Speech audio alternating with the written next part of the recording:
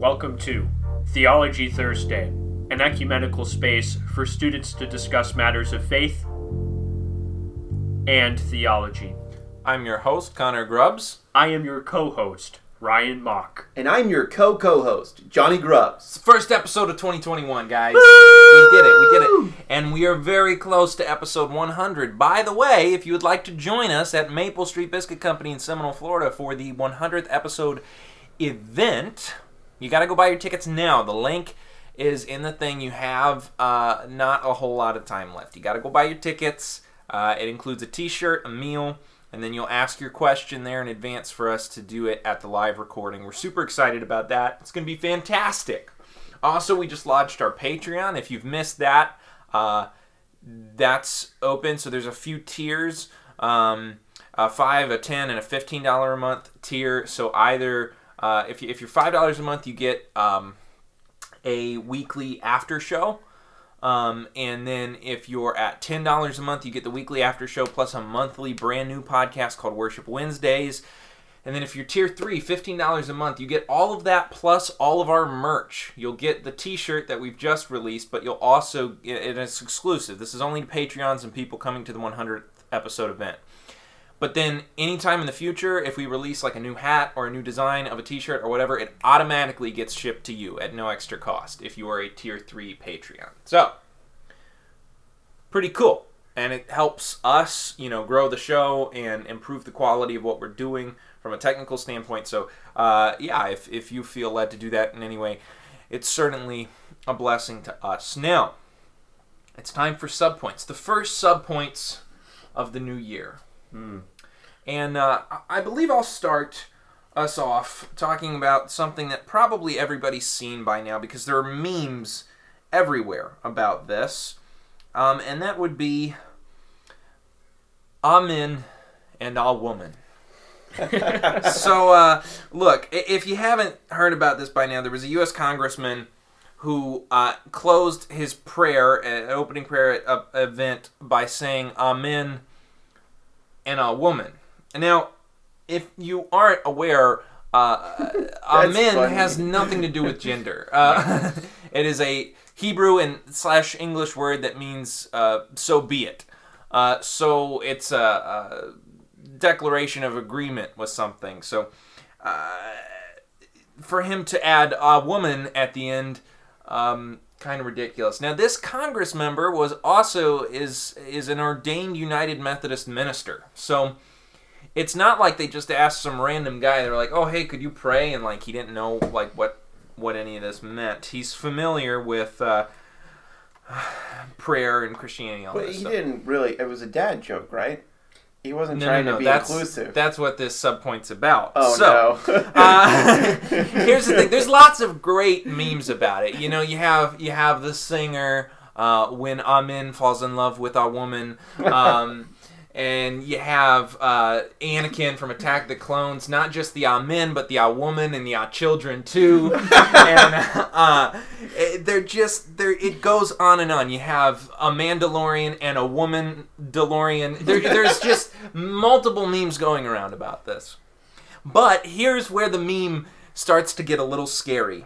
So Emmanuel Cleaver, who is the man who said Amen and a woman, got a lot of backlash about this over the past few weeks, and he decided to respond to this backlash. Oh boy. And I was very surprised because I thought maybe this was a silly mistake or an ill-timed dad joke, but rather this was extremely intentional, and he has come forward to defend himself. Oh no. Okay, so you should have just said it was a joke, even if he did mean something by it. It was his chance to be like, "Oh, I was just kidding." That would be better than whatever this is going to be. Yeah, he said that anybody who has criticized him saying Amen and a woman has proved themselves soiled by selfishness, perverted by prejudice, and unveiled by ideology. What does that even mean? The only thing I'm veiled with here is language. Like, it's not... Amen is not a gendered word. Right, it has nothing to do with that. And he claims that the "a woman" reference on Sunday was intended to recognize the record number of women serving in the new Congress. That's a great sentiment, But The execution. yeah. was- Why didn't you just thank the Lord for representation of women in Congress? Right. There was lots of other ways to do that. There was, say, congratulations for a record number of women in Congress, and you could have said, just like you said in your prayer, just thank you, Lord, for a record number of women, and you didn't have to say amen and a woman. Now, personally, Unless you just wanted to make a joke. right.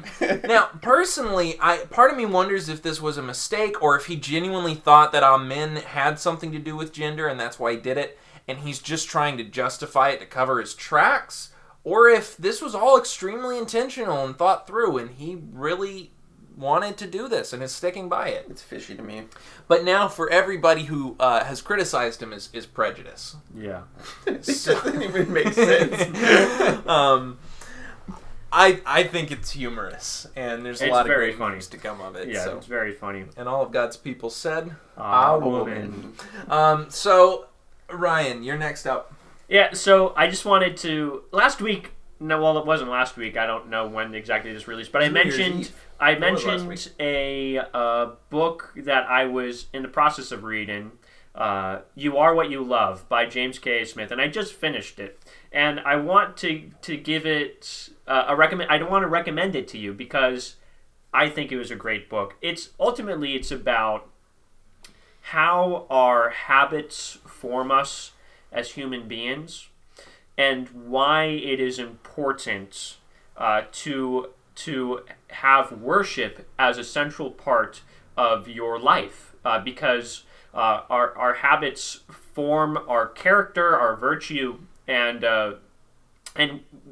we are what we love. And that's the title of the book. But that's his thesis: is that as human beings, we're not primarily thinking things. We do think, I think, therefore I am, but primarily we are loving beings. We love, and our hearts and our minds go towards what we love. And so our habits are indicators of what we love.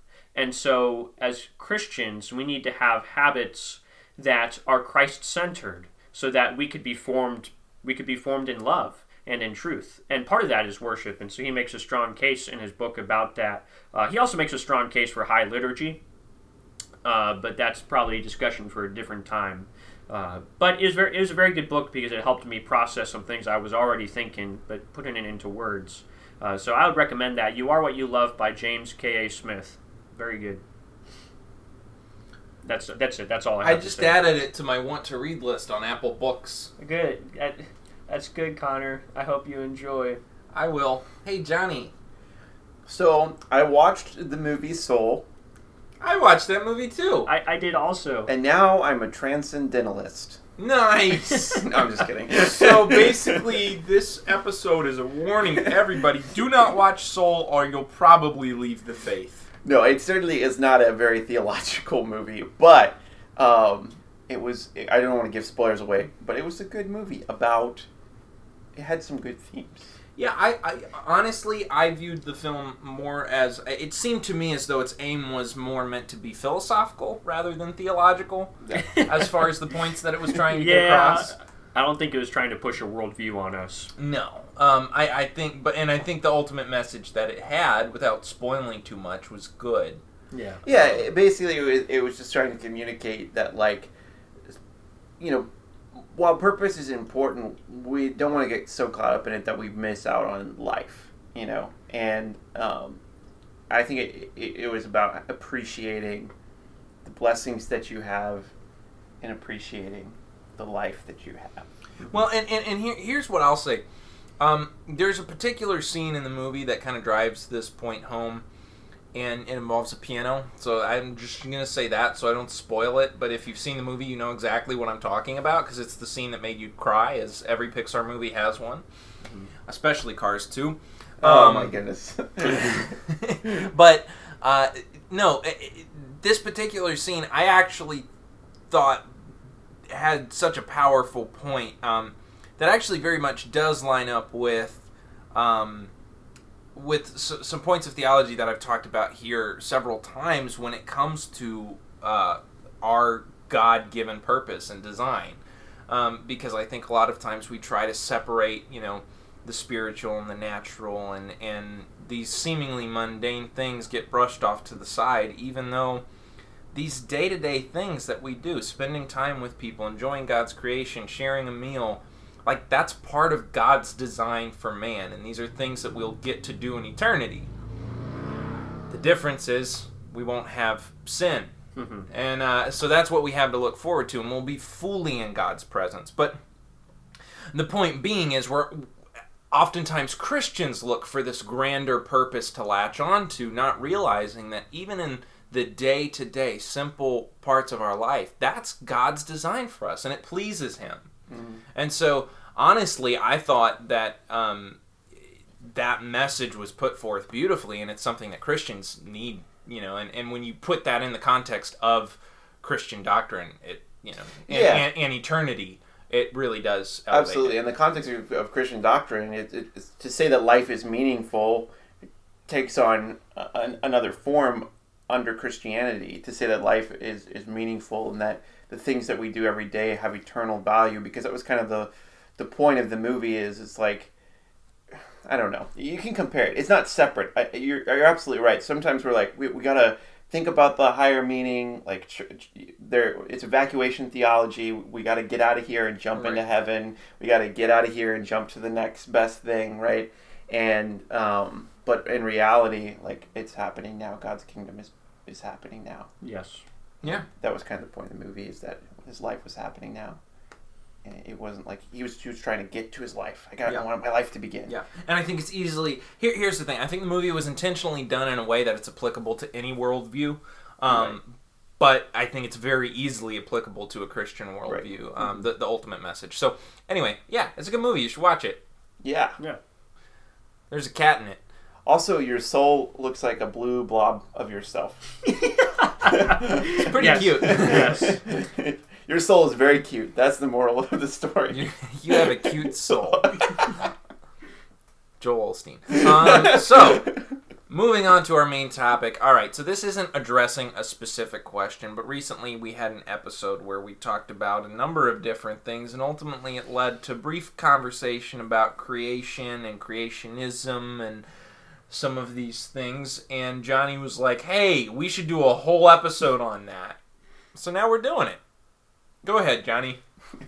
Okay. Well, here we go. Yeah, so I have a little bit of beef with the whole pushing 7-day young earth creationism as essential to the faith. That bothers me. Mm-hmm. Does that bother you, boys? Yeah, it does. Okay. Yeah, I'm bothered now. You just got me all heated. I'm bothered by the fact that you would say that, and you're a heretic. So let me preface this whole thing saying, like, I'm weird, and you guys know that already. But thank you for the preface. We don't need a whole episode for that, Johnny. I'm not convinced of the old Earth narrative. I'm not convinced of the young Earth narrative. I think in essence I am, for all intents and purposes, a 7-day creationist, but I'll kind of explain what that means in context of the Hebrew Bible. So I guess I'm a Middle Earth creationist. I'm creating a new thing here. But I think the point is, you have these things that are all about answers and having all the answers, and we don't have all the answers. And I'm going to kind of demonstrate, I hope, during the course of this podcast, that both in the fields of academia and in Christianity, there is a temptation to use an ulterior motive to make a point, and in doing so, you present things as facts that aren't facts. Mm-hmm. And I can explain that further. But here's the real problem: what is Genesis 1 about? What's your point blank answer to that question? God made the universe. Wrong. What? Connor, what is Genesis 1 about? Get him! I like him. No, okay, so the theme that's flowing through the Hebrew text is this idea of, and if you read a guide, and you can read several different scholars, and I've read a lot of scholarship on this, but John Walton is a good one. to look at. But if you look at the original Hebrew text, it's all about God bringing chaos into order. And if you look at the order of things, it says, in the beginning, God created the heavens and the earth. Mm-hmm. And then it starts to talk about how God ordered systems. And so it's really about how God formed the systems that we see on earth. Land and water, creatures, those kinds of things, right? Yeah. He's bringing chaos and he's bringing it into order. That is the central theme of Genesis 1. The book also functioned, and God must have inspired whoever the author was. We believe it was probably Moses, but inspired the author to also write in contrast to the other creation narratives that were kind of bubbling up around the area. So, for example, it talks about how God made the stars, right? And divided the light into stars. And then it just keeps going. Mm-hmm. Well, the other nations around them deified the stars. And so by doing that, they were making a statement. The creation's not supposed to be worshipped, but the creator, you know. Mm-hmm. And so it kind of de-emphasizes the actual act of creation and emphasizes the creator very, very intentionally in the book. So it's about Yahweh, it's about God, and about his ability to order chaos into beauty and non-chaos. So are you telling me that Genesis 1 is not to be read as a science textbook? Well, that's very important as well. It's not a science textbook. Well, none of the Bible's meant to be read as a science textbook. Right. Most Old Testament scholars agree that the Hebrew word of like the day is a 24-hour period. It's hard to get around that. But the Bible doesn't tell us if time transpires between the ordering of the days. And when we consider that Genesis doesn't tell us how the earth is physically created, it just doesn't. Just as God spoke it into being, that he was the one behind it. Yeah. The 7 days, it came into order by God's design and authority. Like, we have a lot of possibilities about when they occurred. Time may have transpired between them, and then, boom, God brought that into order. And then time transpired, and he brought that chaos into order. We really don't know. Again, the Hebrew text gives us a lot of possibilities because, as Ryan pointed out, it is an ancient Near Eastern text, not a textbook. You know, yeah. It's about God. Yeah. It really is. Yeah. So the reason Genesis doesn't give us these details is because it's not what it's about. Mm-hmm. And so there's a danger when you start to try to give credence to a book that Jesus has already given credence to when he said not one iota of the law or the prophets is going to disappear. You know, he gave credence to the Torah. We're trying to do it in our own way, I think sometimes even in the flesh, and it's led to a lot of problems. And that leads me to my proposal about this. Is this your thesis statement right here? Kind of. Not to give us. Kind of. And this isn't like a really broad overview of all of the views. I probably should have put that together. But I think generally speaking, there's all kinds of stuff in between. But just to give you a broader picture, there's the young Earth view, which believes that the Earth is very, very young. If you are extremely rigid in the fundamentalist camp, I think it's about 5,000 or 6,000 years old. Mm-hmm. It's very, very young. And, you know, it was 7 consecutive days back to back. And you can scientifically prove that. You can't. You cannot scientifically prove that. Mm-hmm. Okay. Now, I may get a lot of hate for that. But that's what they're saying. And I think that's why it bothers me. But we have this problem in secularism too. And I'll explain. Academia and fundamentalist young earth creationists both present facts as facts that aren't definitively facts to support their biases. Mm-hmm. Okay. I'm following what you're saying. So rejecting evolutionary theory, or scientific proposals about the age of the Earth, does not equal rejecting mainstream science altogether. And this also works in reverse. In principle, I don't throw out mainstream science. That doesn't mean I feel I have enough theoretical information to accept evolution or a very specific age of the Earth. or even the universe. Doesn't mean I feel like I have enough evidence at my disposal. It doesn't mean that I reject science. Mm-hmm. Okay, so this was the main point of like a documentary that came out about intelligent design. It's called Ben Stein. Well, it's not called Ben Stein, but it was done by Ben Stein. I love Ben Stein. It's a great movie. It was called Expelled. And basically, he was chronicling the fact that there were all these teachers coming forward saying, well, since this is theoretical, and the people at the top in academia are like, whoa, theoretical. No, we teach evolution as fact here. And they're like, whoa, no, it's theoretical. And because it's theoretical, I was just thinking maybe there was some, not even God, but just some kind of interference so that the probability is better in like an evolutionary process or something like that, some kind of intelligent interference so that it's not just a slot machine. And they're like, what if that's the case? And they're like, no, it's just the evolution, it's Darwinism, it's right. Take it as fact. And that's just as intellectually dishonest as saying we can scientifically prove that the Earth was created in 7 consecutive days. So academia is increasingly becoming unkind to people who treat theoretical sciences as theoretical, and it's because it challenges the majority worldview within that.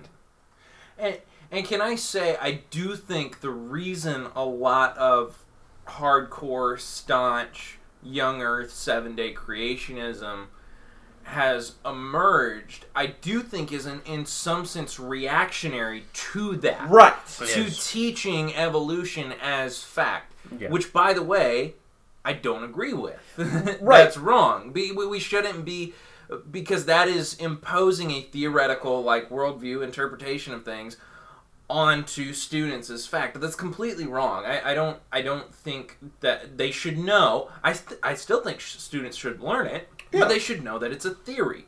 They should know that even Darwin knew that it was a theory. He never claimed this to be scientific fact.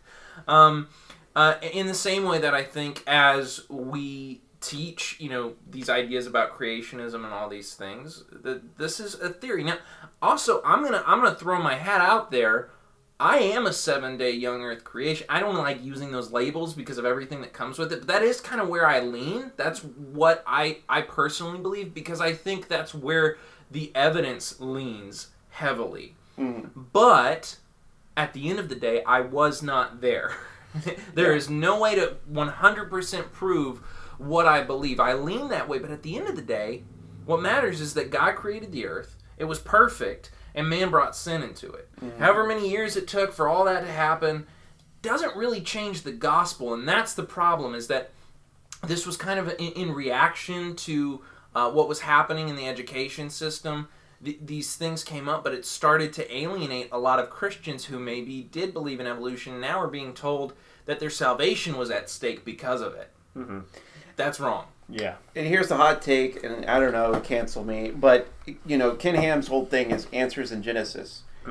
Well, the answers to the questions he asks are not in Genesis, because that's not what the book is about. And it drives me crazy to no end, because I really love studying the Hebrew Bible and the Torah, and it's just crazy. But you're right, it was a reaction. But again, it's hard to claim that this is biblical or important to biblical doctrine when it's just reaction to spillover, to academia. And I'd like to add real quick, to throw my hat out on the table, because everybody else has. I'm an old Earth creationist, yet I lean towards theistic evolution. I am sympathetic towards the position, and I could probably be convinced of it if somebody really sat down and talked to me about it. I want to make clear to people that theistic evolution is not opposed to Christianity. You could be a Christian and believe in evolution. A big example I'll give you is Timothy Keller, a well-known pastor and preacher today. He is a theistic evolutionist. I think we put too much stock in this, right? Yeah. On the fundamentalist side, on the 24 hours, 6 days, the world was created. I wouldn't want anybody to feel like my salvation is at stake because I believe in evolution. How the earth was created it's not in the Apostles' Creed. It's not in the Nicene Creed. And I'll also add this. The early church had many very different opinions on this. Actually, in fact, many of the early church fathers, particularly I'd point to Augustine, believed that Genesis 1 was allegorical. That's how it should be interpreted, as an allegory. And many of the church fathers had that hermeneutic for interpreting the much of the Old Testament. It's an allegory. I would still consider them Christians. I don't think we should throw that out. It's something worth considering. And so this whole idea of 6-day, 24-hour day creation, the earth is 6,000 years old. In church history, it's a relatively new idea. So let's not put too much stock in it. You could believe in either and be a Christian. Yeah, no, and a couple things I'd add to that. I mean, the Lutheran Church actually funded most of Darwin's research. There were times when, this was just very different in the church. Like you said, it's a recent development for that to be kind of the prominent Christian view, but also I understand why some people get concerned about the interpreting Genesis 1 as allegorical, because the thing that people always say is, well, if we decide that that's an allegory and that's literal, well, now we're just picking and choosing. And my response to that would be, okay, you can't just pick and choose which parts of the Bible are literal and allegorical, but there are ways to study based on the type of literature, the way it's written, the context in which it's written, to figure out which parts of the Bible are literal and allegorical. There are actually ways to do this in the book of Revelation. We've talked about that before. Yes. So you can't just pick and choose willy-nilly, but if you're taking the time to study and somebody maybe leans towards that or is sympathetic towards that view, that doesn't mean they're going to hell. Right. Yeah. But you do have to be careful with that, because you can't just start going and being like, this passage is literal, but that one, because I don't like that one. You can't do that. The key to biblical interpretation, and I'm sure we've said this before, is we interpret the Bible literally in the sense we interpret it as the author of the Bible wanted it to be interpreted. So when we come to poetry, we interpret poetry as poetry, not literal. If we look at Genesis 1, I'll give you just a quick example. If we were to take Genesis 1 literally, by the words literally, then we would have to believe that the sky is a dome. Because that word, I don't have the Hebrew word right in front of me, but the Hebrew word, the connotation there is actually of rock, of a dome. And so that's how... So the earth is flat. So the earth is flat, and we have a dome over us. And so, obviously, I don't believe that the earth is flat, and I don't believe there's a dome over us. So, obviously, there's something off there. We shouldn't interpret that literally. And so... Right. Well, just one last quick thought. The point is not that we're trying to convince you one way or the other. What we're saying is that this is not a salvation issue. Tim Keller advocates for evolution. I do not. I still have great respect for Tim Keller, and he's one of my favorite living authors. Now, a lot of people canceled him simply because of the theistic evolution thing. Everything he said we're going to throw out now. I'm not going to do that because I know that it's not a salvation issue. It's not an Orthodox Christianity issue. Yeah. I'm certainly not convinced of theistic evolution at this point, but I do hate making it an essential, because if Ken Ham's stuff could be, and I hate to use him, but he's just the most hardcore fundamentalist we've got right now in this camp. But if something came out that just definitively, here it is, physically, you can see it, proved, all of that stuff kind of falls apart, would we just throw out the entire Bible and just be like, oh crap, we missed it, we don't get it? Would that affect our salvation? Would that affect our faith? And I would argue that it shouldn't. And I think we read Genesis literally, like you said, the way that the author intended it. And what's the meaning behind it? Okay, we know that the earth is not a dome, but or that the sky is not a dome, a rocky dome or whatever. But we do know that the author was trying to communicate that the earth was formless, that we still there was still work to do. So I don't know. You can always dig down deeper and get to a literal thing. I think that there's so much Genesis doesn't give us. Yeah. And what's interesting? I think all three of us kind of have varying opinions on how the earth was created, how old the earth is. But none of us get our opinions from Genesis 1. Right. Because we all see that Genesis 1 is not a science textbook. It's not to be interpreted as such. We view Genesis 1, even though we all have varying opinions on how old the earth is or whatnot, we believe that primarily Genesis 1 is a theological treatise, teaching us something about God. And who he is. So, this is more of an unknown than we like to admit. And that's really the point here. Whether you're a secularist who's trying to, even if you're subversively doing it happens, trying to defend atheism, and all of a sudden your science gets skewed by your worldview, even if you're an atheist. And that's one of the things that Expelled reveals, that, we getting on Ken Ham for doing it with, Genesis, but it's done all the time in the academic community with evolution, and then we don't get a real good picture of what that theory actually is. Right. Here's the thing: the whole movement to teach our kids young Earth or nothing, right? The young Earth is the only way to read the Bible. Came about because they saw it as like a fundamental, like during the Scopes monkey trial and some of those things. They saw it as a fundamental reason we're losing their kids. Okay, we're losing our kids to evolutionary theory. I'm going to give a hot take here. They're wrong. Biblical illiteracy is what pulls the rug out from under our kids. Ooh. Okay. Genesis is not about the earth being 5,000 years old or even the origin of species. So some of these attempts to convince the church to define things we can't actually perpetuates biblical illiteracy that leads to kids walking away. Because what we're doing, and Answers in Genesis is guilty of this, and I hate that I normally don't call out like one organization and just be like... Ooh, Johnny's really getting heated then, he's calling people out. But I was given the curriculum one time to teach kids, I'm like, I can't teach them this. Because here's the thing, I don't know that it's completely true, that the earth is exactly 5,000 years old, and there's a lesson where you have a birthday for the earth, and you color the candles, which say 5,000 on top of the cake. So they have an Earth Day too. Yeah. And... I was just like, so what happens if they get to school? I've just told them, this is essential to your faith.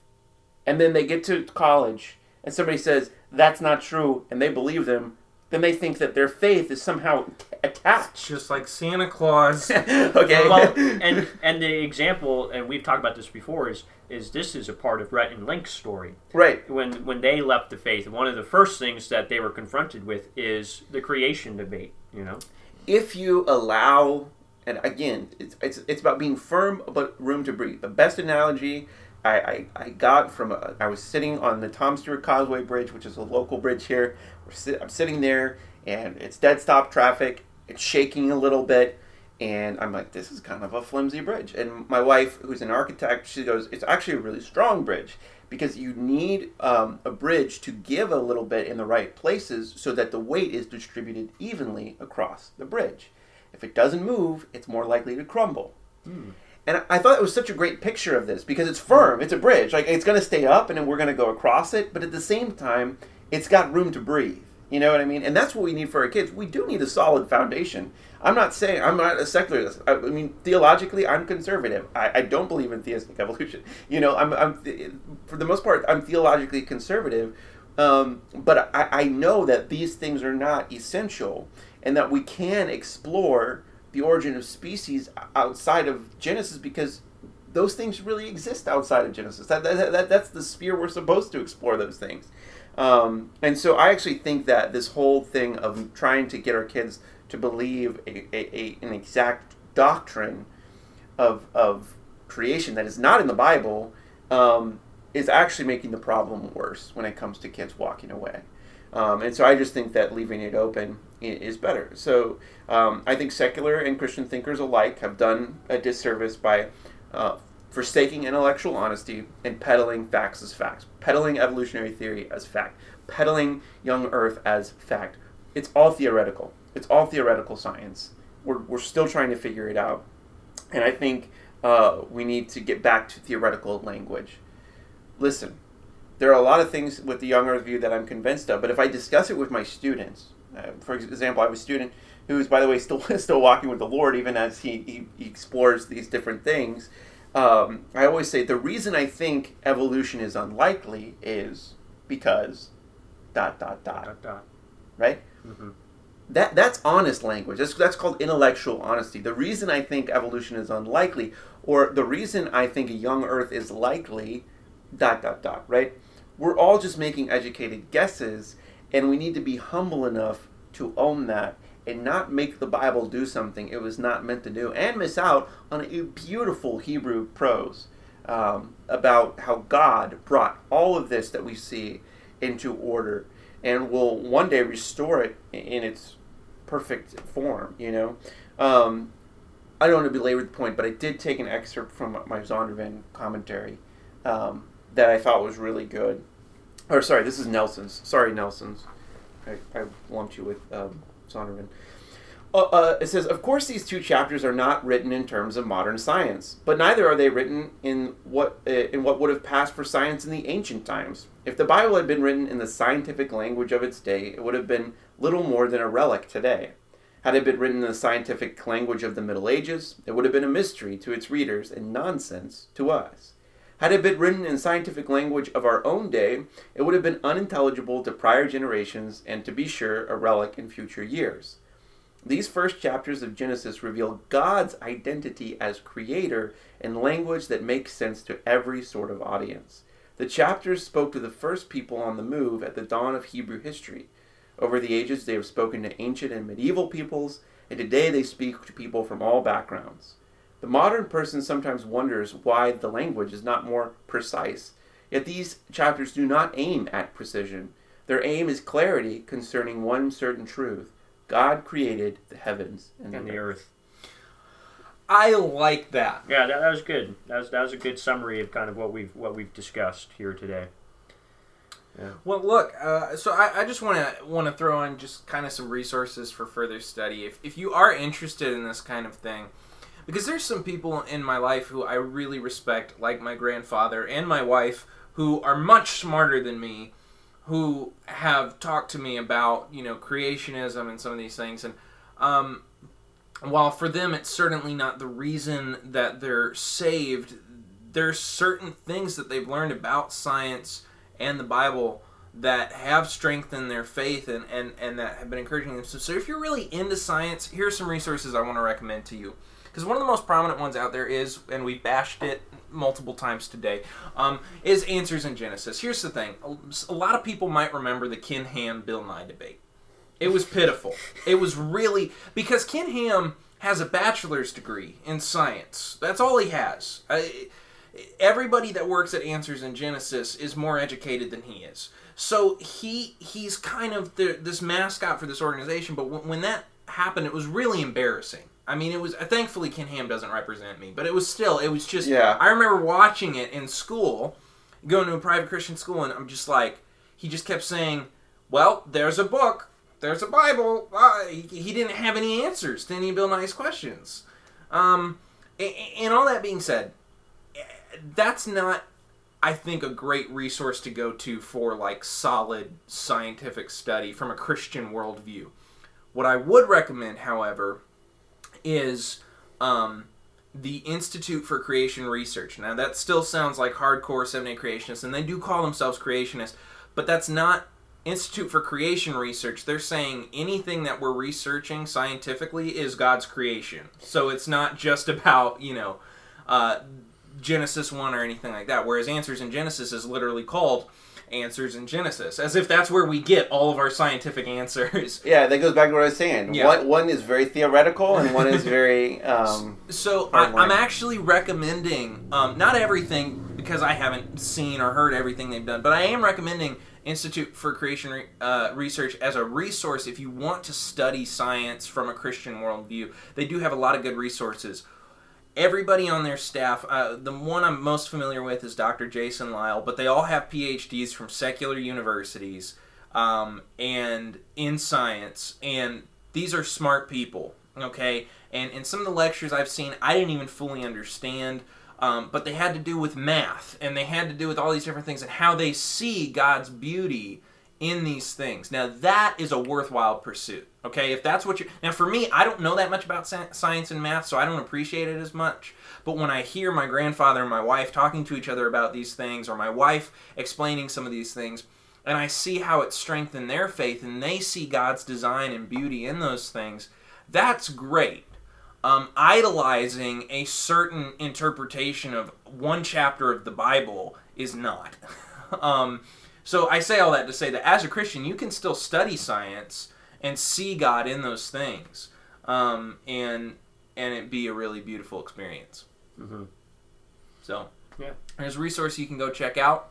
Again, our link to our Patreon if you want to join in supporting us, and the link to buy tickets for Theology Thursday 100 are right there in the link. And if you have any questions you want us to answer, you can send them to us at theologythursdaypodcast@gmail.com, or you can message us on Instagram, Twitter, and Facebook. What are our handles for that? Is that just theology at theology? Twitter is tpod. I don't remember. Link in the show notes. And then Instagram is Theology Thursday Podcast, and Facebook is Theology Thursday Podcast. Twitter, I had to shorten it because it wouldn't let me. Ooh. They got those small little handles there. So check it all out, and we look forward to joining you again for another episode of Theology Thursday next week. Ryan? Amen and amen, and ya yeet.